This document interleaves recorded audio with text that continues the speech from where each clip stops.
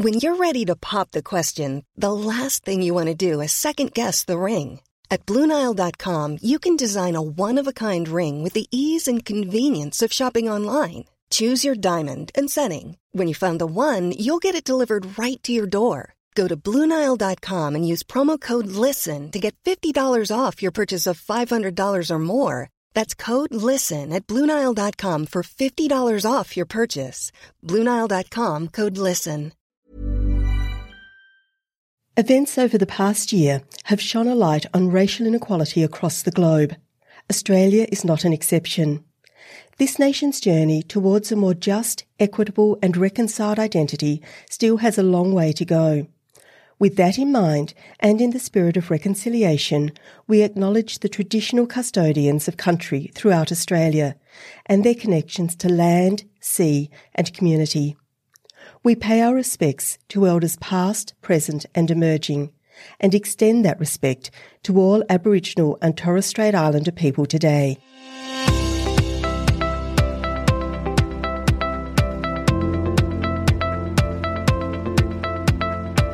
Welcome to Policy Forum Pod, the podcast for those who want to dig a little deeper into the policy challenges facing Australia and its region. I'm Sharon Bessell. I'm Professor of Public Policy here at the Crawford School. And it is here at Crawford that Policy Forum Pod is produced by policyforum.net. The Crawford School of Public Policy is the Asia Pacific's leading graduate policy school. Don't forget to check out the degree programs and the short courses that we have on offer. There's an incredible range of things that you can come and study with us, either here on campus or online. And you can find all of that information at crawford.anu.edu.au/study. Last week, my pod partner, Anna Greta Hunter, spoke with Meg Keane and Henry Ivarature about how the Pacific Island region has responded to the COVID-19 crisis. And if you haven't listened to that episode yet, do take a listen. It's a really great discussion. But today we want to continue our focus beyond Australia's borders and to look at what's happening in India, which has been experiencing one of the world's worst outbreaks of the virus over the past several weeks. It's horrifying to watch. To date, India has recorded over 26.5 million confirmed cases with nearly 300,000 deaths. But the test positive rates are as high as 36% in Delhi alone in just last month. And so the true number of infections is likely to be far, far higher than the official figures. Today on the pod, we're going to talk through what happened in India during the first wave and then how we found ourselves in the situation that we're currently in. And I am delighted to be joined by two leading experts with extensive experience in public policy, public health and South Asia. And we're going to be asking, how did the crisis in India get so out of control? And what can policymakers in the country and around the region learn from responses so far to ensure that we don't see these continued further waves of infections and the catastrophic impact that follows? So today in the studio with me, I have my dear colleague from the Crawford School, Dr. Azad Singh Bali. Bali is a senior lecturer in public policy at the Crawford School and also at ANU School of Politics and International Relations. His research and his teaching focuses on the intersection of public policy, public financial management and policy theory. Bali has written widely on issues around universal healthcare and welfare regimes across Asia. It's great to have you with us today. Welcome, Bali. Thanks, Sharon. Good to be here. And it's wonderful to have another ANU colleague from the College of Asia and the Pacific. I'm delighted to introduce Professor Asi Doran. Asi is a Professor of Anthropology and South Asia at the ANU School of Culture, History and Language. He's the founding director of the ANU South Asia Research Institute, and his areas of research interest include urban anthropology, development, environment and public health, media and technology. There's not a lot around South Asia that Asi hasn't worked on. Asi, it's so good to have you with us today. Welcome. Thank you very much. So we will talk quite a bit today about the current situation in India. But before we talk about what's happening now, I wanted to just work through what happened at the beginning of the COVID-19 crisis in India. Bali, you pointed out in a recent piece in The Conversation that India went hard in the early days of the pandemic, becoming one of the first countries to implement a nationwide lockdown. Can you tell us a little about that lockdown, what happened and what restrictions were put in place immediately last year during that first wave? So India reported its first case of the coronavirus in early January when a student who was studying in Wuhan had come back to India. But the sort of lockdown was introduced on the 24th of March last year when India had about 500 cases. And the response to the lockdown was significant for several reasons. One was India had a very, very low number of cases compared to what other countries in the world had. Second was it was introduced with a very relatively short heads up given to state governments, to local administrations, with limited consultation with these local governments. And most importantly, because healthcare in most federal societies is on a concurrent list where central governments and state governments work together. But in India, most health responsibilities are delivered by state governments. So there was limited consultation with these state governments in introducing that lockdown. So while the response was swift and decisive and was celebrated internationally that here we have a prime minister who's taking this pandemic seriously, the downside of that was that it didn't give a lot of time for many people, especially migrant workers, many daily wage earners, to prepare for the pandemic. And what we immediately saw was people queuing up to buy rations at the grocery stores, as you saw in different parts of the world. They were afraid if supplies would run out. And it took a while for the prime minister to sort of reassure the nation that, you will still be able to go out and buy your supplies. You don't need to hoard up and you don't need to panic buy. But the brunt of the first wave of the lockdown was borne by the migrant workers. So you would have seen these abject images reported and on the television screens of migrant workers clustered at railway stations, walking back with all that they have to their hometowns, hundreds of kilometers. And it took them about 2.5 months or so to allay the concerns of the migrant workers, to organize transportation for them. And the reason the migrant workers were going back home was because they're sort of daily wage earners and they were unsure of lives in the urban metropolises. And if they'd be able to, find a place to stay, or they'd rather go back home and go back to their villages, at least they're sure of their shelter and of food. And presumably those people were already extremely vulnerable. Daily wage earners earning very low wages, likely to be living in poverty, perhaps not without secure housing and places to go into lockdown. Yeah. So I think the first wave of the lockdown, if I reflect back on how India's handling of the first wave, I don't think it was anything different in the sense of all governments introduced series of lockdowns. The severity differed from country to country. But what the pandemic brought into sharper relief was the plight of the migrant worker and how they were sort of disaffected by India's social protection system, how they didn't have, how existing formal arrangements such as of healthcare, of employment security, or of food protection hadn't reached out to them. Asi, you wrote a piece in May last year in Inside Story where you talked about exactly some of these issues, and you talked about the ways in which continuing poverty undermined the responses to the first wave. And you also talked about the ways in which religious prejudice undermined responses to the first wave. Can you talk us through how those things were playing out? Yeah, no, it's a good question. And I think what Bali was talking about, how the pandemic exposed this kind of fault lines in India's health systems, and the various measures that were applied at the time definitely targeted the most vulnerable people. And it's a story about migrants and minorities, if you want to put it in kind of distill the issues that were exposed. And Bali's spoken about the migrants. The minorities, of course, are the Muslim, the 200 million strong minority in India, which when you have a pandemic and when someone needs to be scapegoated, as it were, they were the one. It started with a kind of convention by a Muslim organization called the Tablighi Jamaat in Delhi.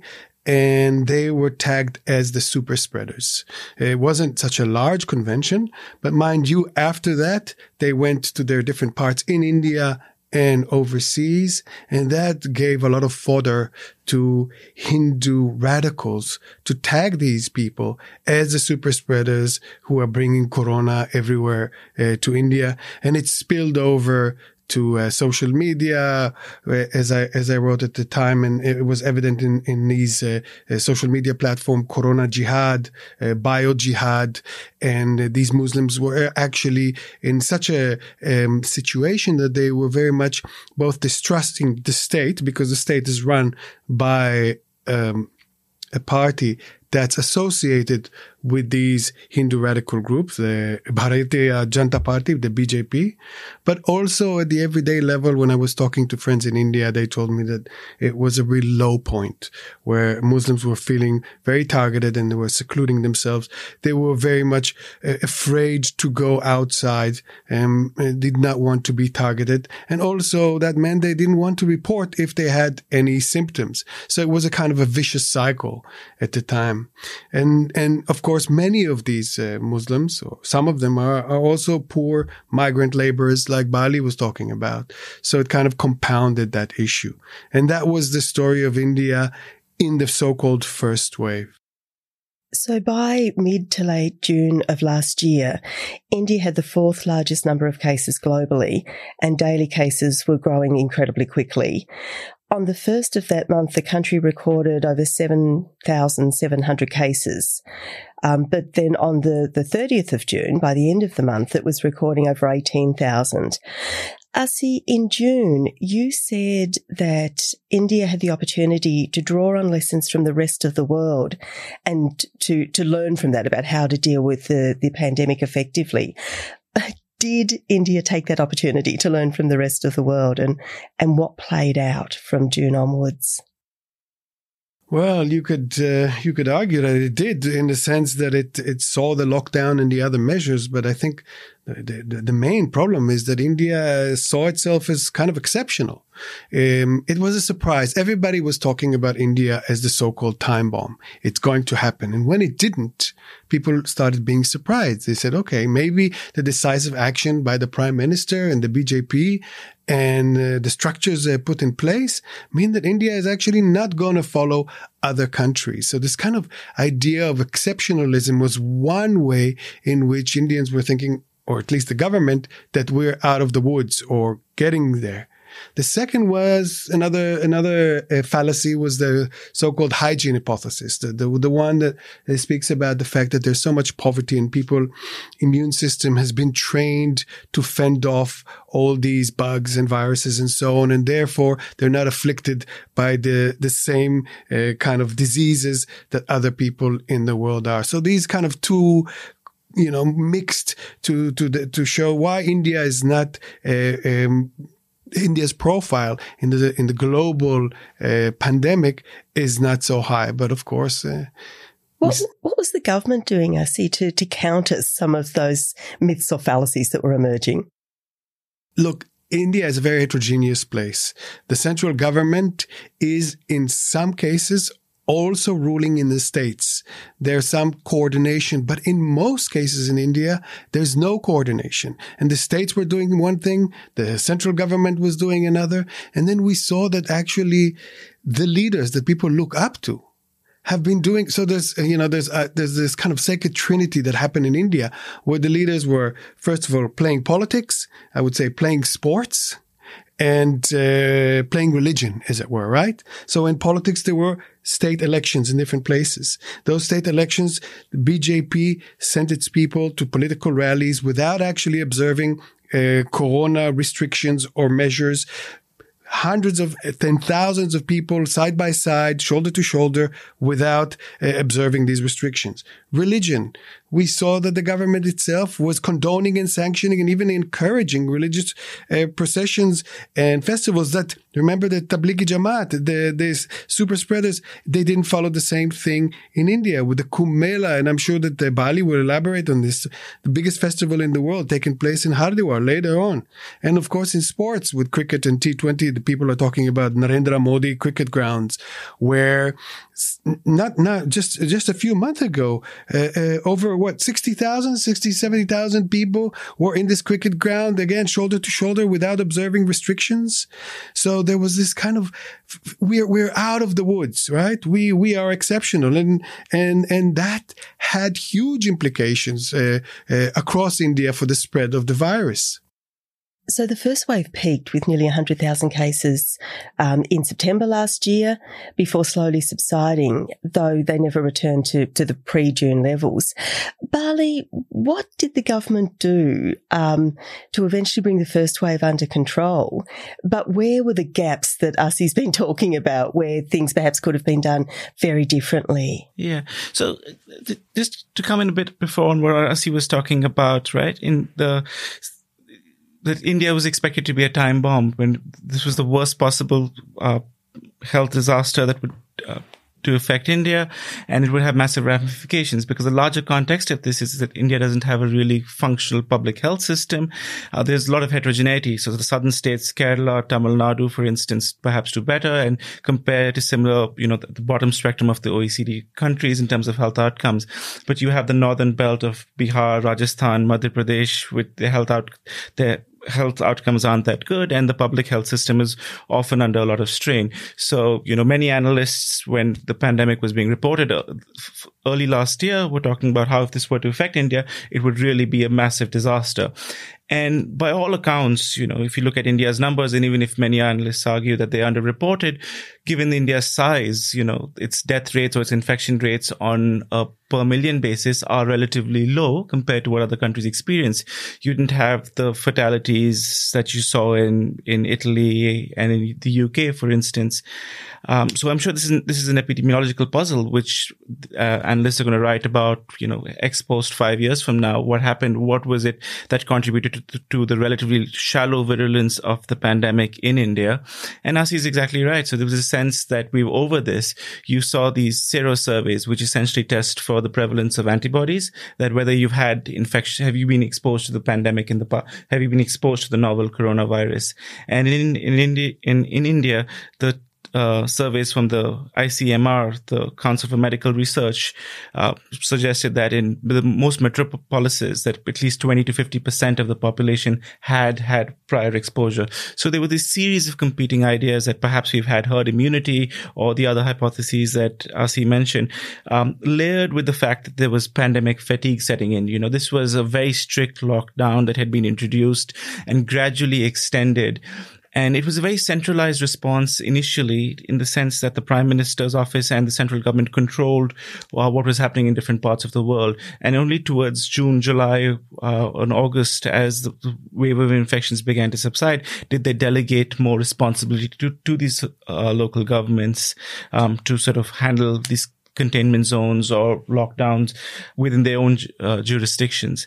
So coming back to the question of, what went wrong with the second wave, what were these sort of gaps which the government had sort of overlooked? There were many of those, right? So as the first wave began to subside, the government decided to pursue an aggressive path of vaccine diplomacy, and there's a very political conversation and discourse happening right now in India. To what extent was that a misstep, where the government should have prioritized rolling out those vaccines domestically as opposed to sending them to different parts of the world?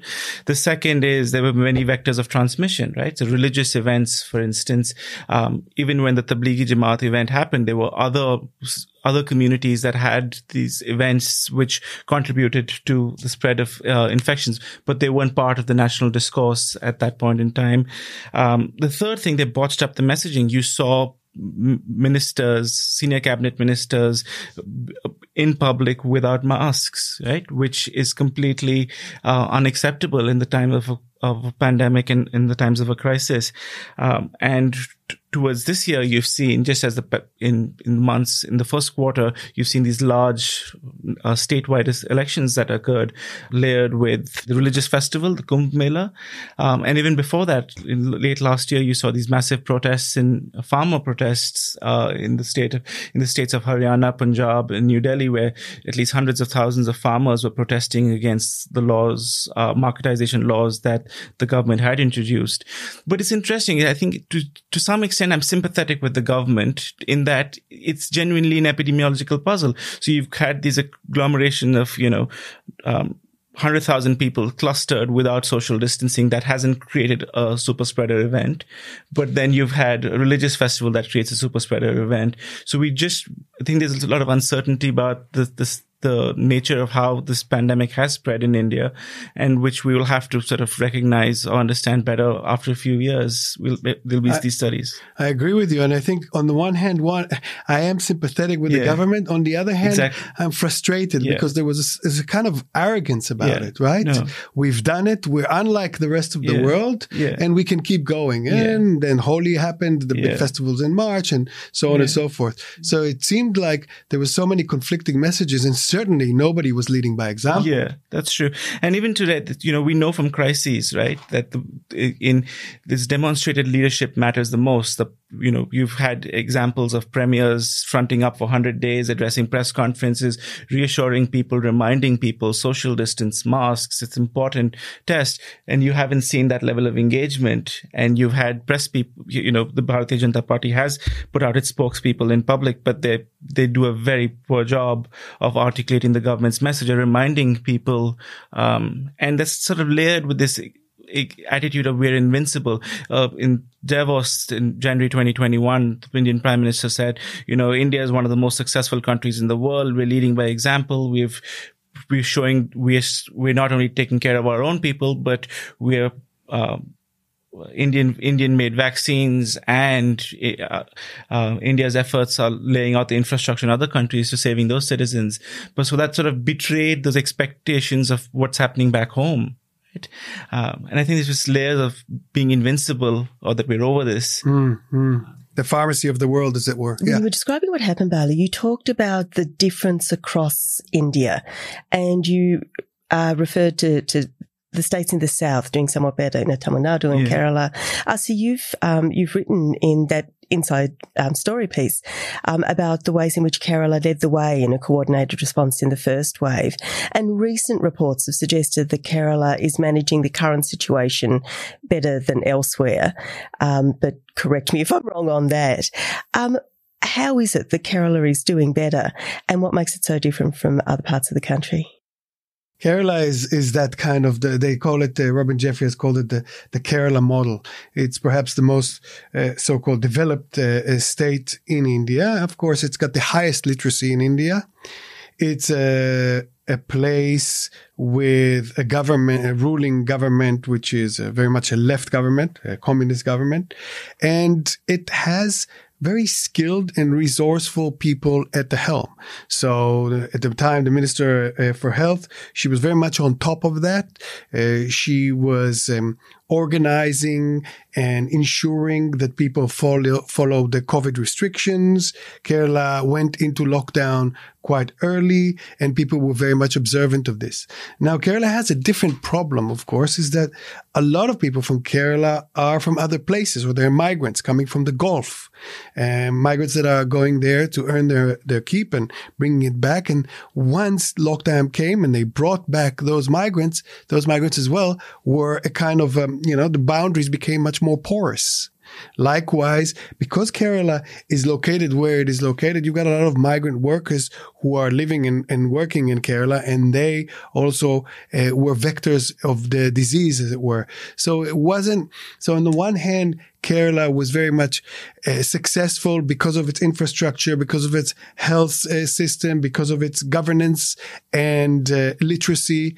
On the other hand, there were these kind of objective circumstances that meant that it couldn't really seal itself off from India. And so we are seeing Kerala actually as one of the most hardest hit states in India currently, especially in the second wave. But Bali can perhaps elaborate. Yeah, no, I'd agree with that. So initially, Kerala handled the first wave very well. The central government, even though they've sort of had a political conflict with the government back there, recognized that that's a model that perhaps many governments could follow. And they had a series of instruments that they used. They had very aggressive test and traced. They had a lot of community engagement, for instance. So they had these local volunteers that would go out and remind people again, that this house has got people under quarantine. You're not supposed to go near it, for example, or make sure that there wasn't a need for people to exit the house by providing them rations or bringing by groceries for them.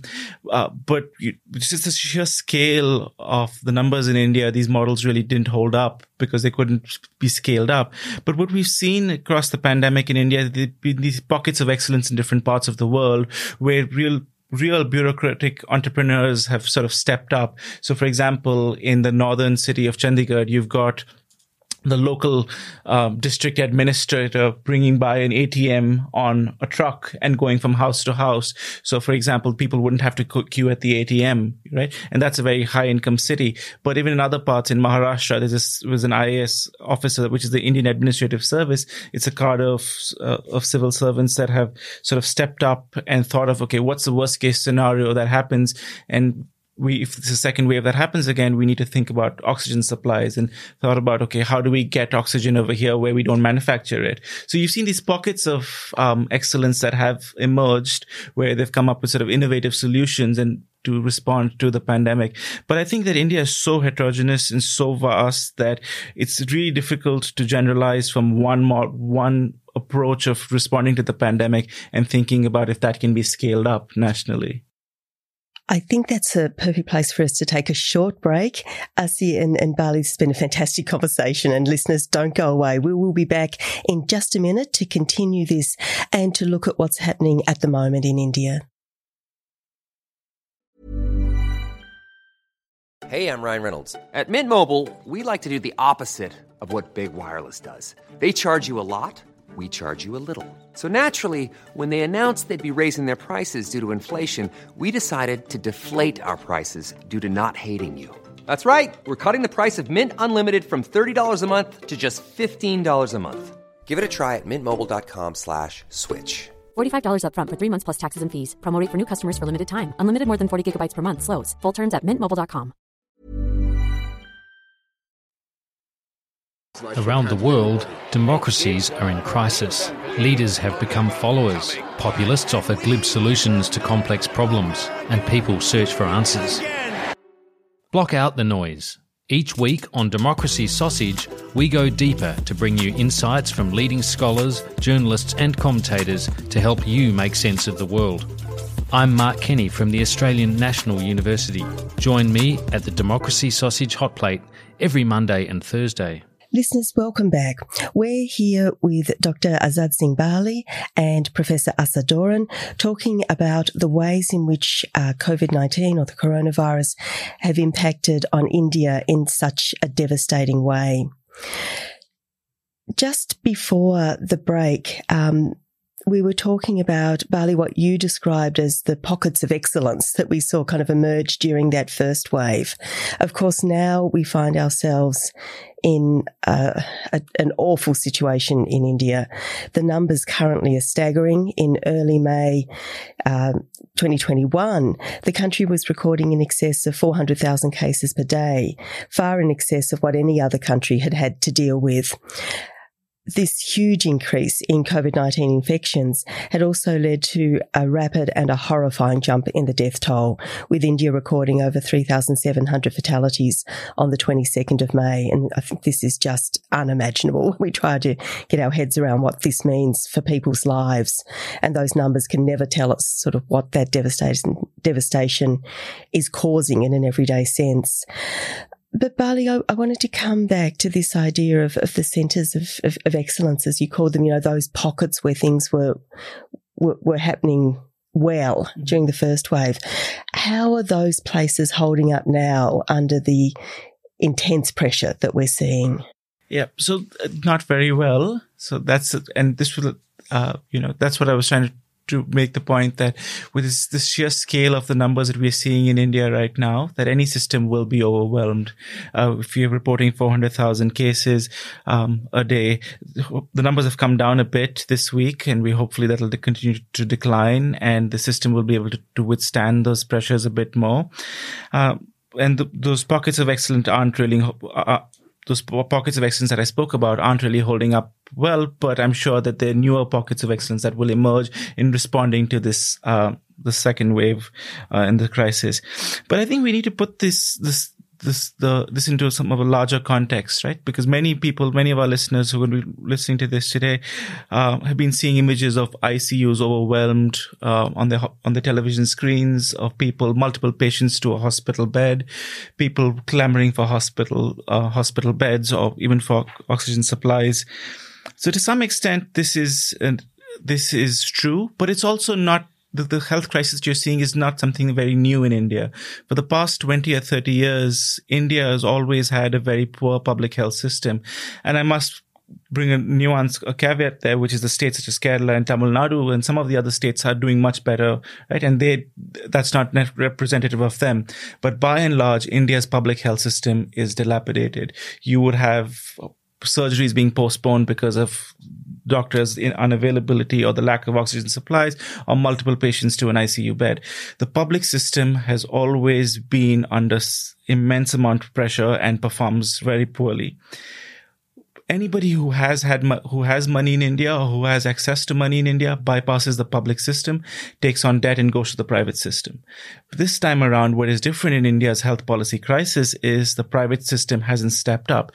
Private hospitals are afraid their doctors haven't come to work, for instance, and the government doesn't have that oversight over them to require of them, or they just don't have the capacity, or only very large private hospitals are doing this. So the average private hospital that was the interface with somebody who was sick is closed. So for the first time, India's elite, India's middle class has had to confront a broken public health system, where in the past they would just go to this fancy private system and leave the public system for the bottom sections of society. And that's why healthcare has never been a political problem in India, so to speak. But this time it has represented itself as a political problem for the government.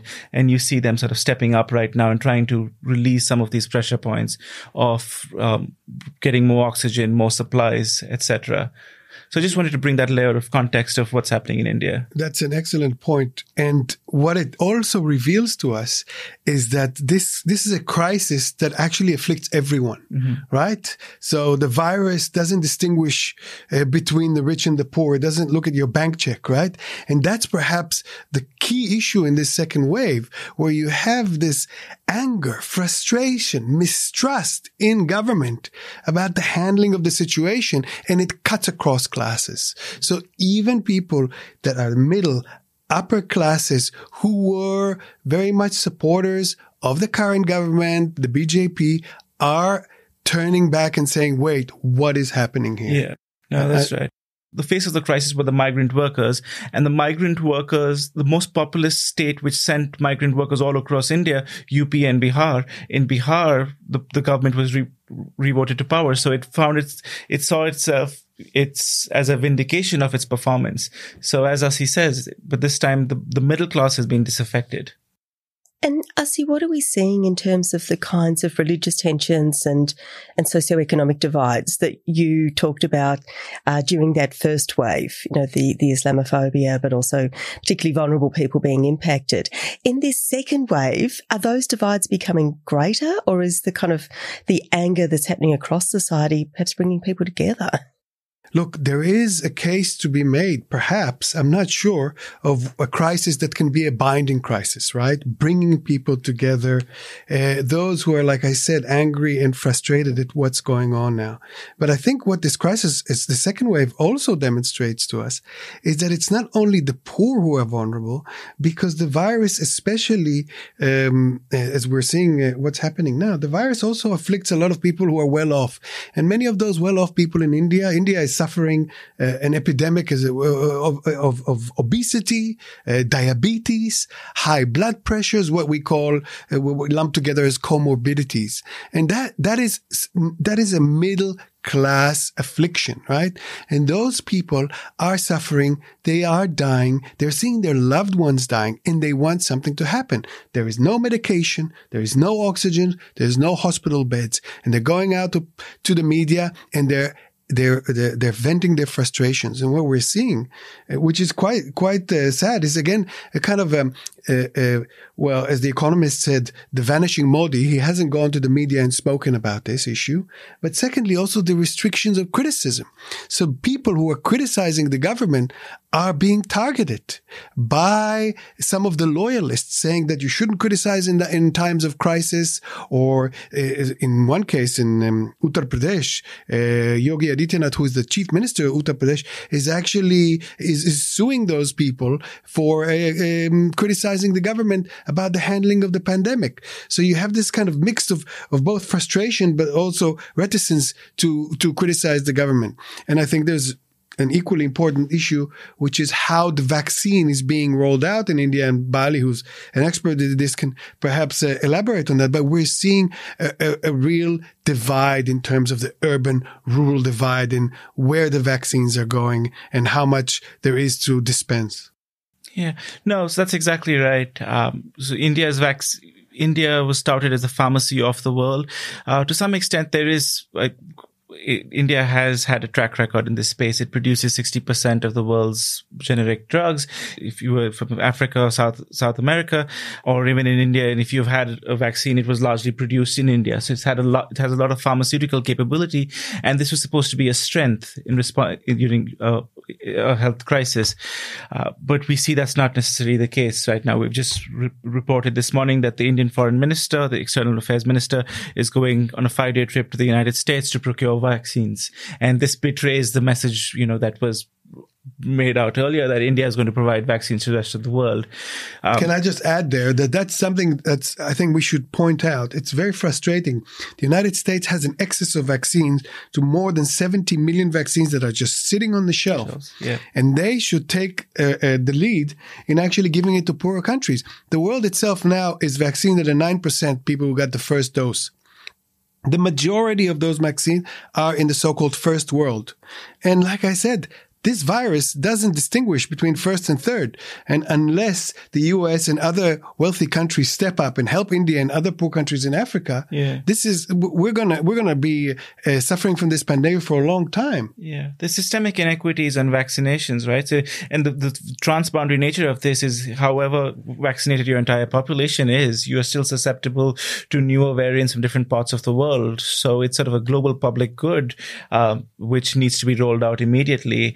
But the sort of populist discourse around vaccinations and sort of vaccine nationalism that has permeated our imaginations doesn't allow this to happen. I want to come back to what's happening in India. But first, Bali, I wonder, this point you make about the sort of the vaccine nationalism, and we're seeing, debates about whether borders close or whether borders stay open. And, I teach a course on global social policy, and I often wonder, what is going to be the future of global social policy? Do you see narratives that are counter to that vaccine nationalism, and how strong are those kind of global arguments that we need to do what Asi is saying, and think equitably across the globe in terms of vaccinations? Yeah. So if you think about the response, larger political discourse around the pandemic, it's been very vituperative, right? So center-state relations across most governments, the United States, Australia, Brazil, they've all been very strained. It's been a very vitriolic discourse. So India was slightly different in that sense when in December, January, at least when the months where the pandemic had subsided to a large extent, and we weren't reporting those dreadful 100,000 cases per day, you saw a more genteel and accommodating narrative emerge, where even in India, the average political discourse, even political opponents to Prime Minister Modi, was saying that, okay, yeah, we can support this global vaccine diplomacy. It's a good idea. India should be a source of strength and succor to different parts of the world, and we should send out vaccines, use our strength and capability. But that quickly changed when the pandemic started to affect the middle class, right? And these middle class elites, especially when you had 400,000 cases a day. Just to give you some context, Delhi University, over the past month has lost 35 of its academic staff and who are under the age of 60, including the head of Department of Political Science. So these are elites, well-educated people for the first time who have access to the best hospitals who couldn't get care and access. So this course has changed to a large extent in India. And now you saw this last weekend, there were these posters put up by the Chief Minister's party in the state of the Union Territory of New Delhi, Aam Aadmi Party. And the posters read in Hindi, "Dear Mr. Modi, why did you send my children's vaccines overseas?" Right? So for the first time, there's no longer rallying around the flag, or there's no longer that India is going to be a source of strength to other countries. It's put our children first and put us first. I see some of your research has been with young people in India, and sort of building on those comments that Bali made, when we kind of look beyond the immediate crisis, beyond the immediate health impacts, what do you think the challenges are going to be for young people in particular as India moves out of this crisis, which hopefully will happen sooner rather than later? Well, in the best of time, the youth of India is facing difficulties of unemployment. I mean, India has got a great youth dividend, but we know that many of those people are sitting idle and looking for work and income and security. What is nice to see in the pandemic now is that the youth is actually coming together and helping those people in need. And this is especially across political lines. You see the Congress youth, unlike the BJP youth, the ABVP, there's a lot in social media, a lot of mobilizing of youth to help the needy, to bring care packages, to take them to different places in hospitals that they need, to bring resources. So that's actually something quite encouraging to see. You see it in social media, people with large bags of bags. The youth are coming and helping out and assisting, almost kind of replacing the infrastructure that is failing. In terms of the future, it's difficult to say. It's always a challenge for the new generation to try and reestablish and recreate and kind of vivify a country that's been suffering so much for the pandemic. And this is not only short-term suffering. We're going to see this for the longue durée, as it were, because it's actually, the pandemic itself is hurting the very fabric of Indian society itself across caste and class divides. Of course, it's going to affect disproportionately the poor and dispossessed, but I think that we're going to see the ramifications of this pandemic for a long time. And Bali, just as we wrap up this conversation, you've talked about the way in which the pandemic has revealed the fractures in both health policy, but also in social protection systems. You know, what do we really need to be taking note of in terms of how those systems need to be thought about differently as India moves forward? Yeah, that's right. The pandemic has really brought these fault lines into sharper relief.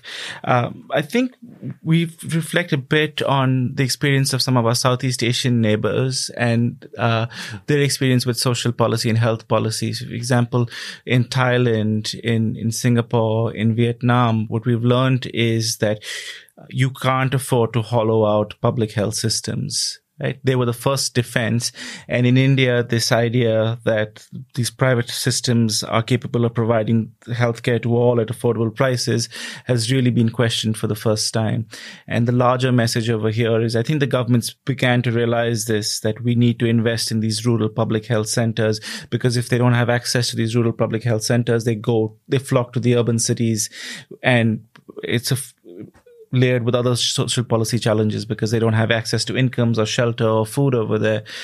So this investing in health, investing in the first rung of health, of primary healthcare, is something that this crisis has revealed the importance of. I think the government has begun to take attention. And for the first time, India health policy is on the political imagination of people. So they're talking about this. And I hope that brings up increased and sustained investment in the public health system. The private health system is world class, so I have no lament against that. It's this public system that needs to be rebuilt. So we will need to draw this conversation to a close, but I feel it's a conversation that we could continue for much, much longer. But can I draw it to a close by asking each of you one rather difficult question? But if you were to make one recommendation to policymakers on the lesson that really needs to be learned out of what has happened over the past year and a half in India, so that we don't see subsequent waves and we deal with these underlying issues that you've both been talking about, what would that one recommendation to policymakers be in terms of the lessons they need to draw out of this experience? Asi, perhaps I can ask you that rather tough question first. Look, I think on the one hand, it's a very tough question because there are so many underlying maladies. And especially India is still a developing country, as it were, and there's a lot of issues with infrastructure and policy. I think what Bali says is really true. The investment that that India has in a public health system, in sanitation, in water, the infrastructure is decaying. These are the places where you need to invest.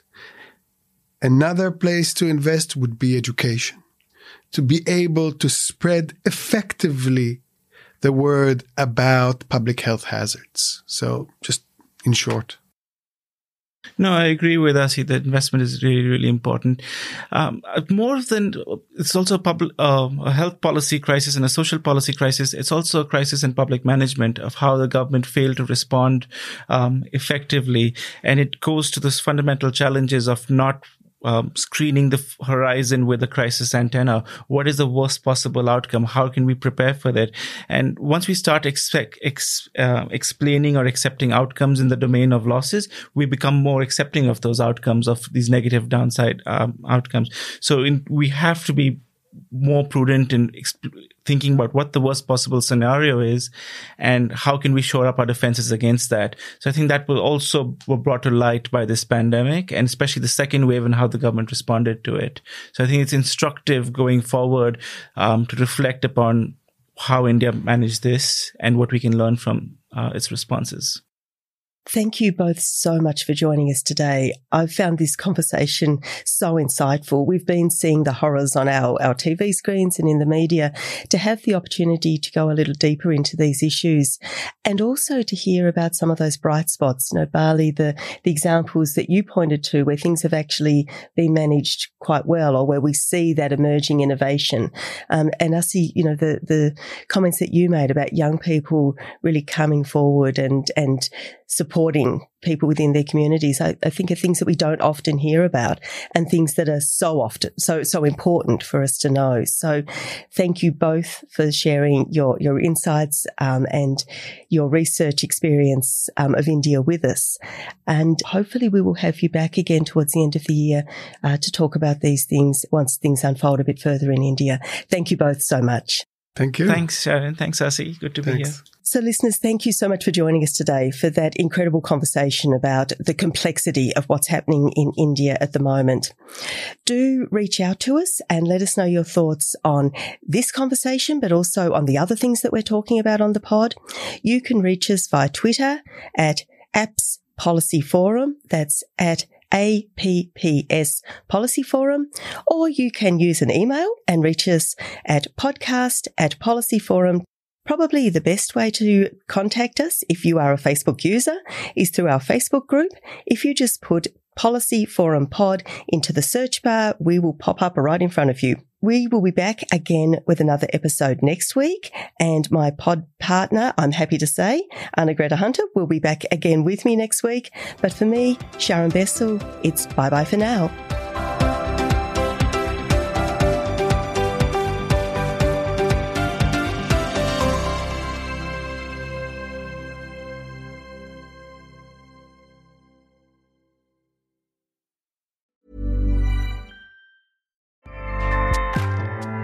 Acast powers the world's best podcasts. Here's a show that we recommend.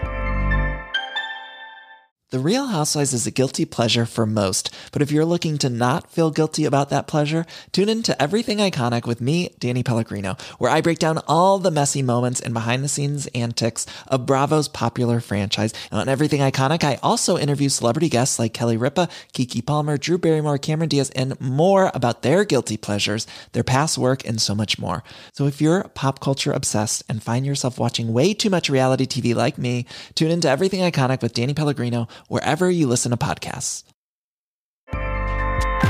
Acast helps creators launch, grow, and monetize their podcasts everywhere. Acast.com.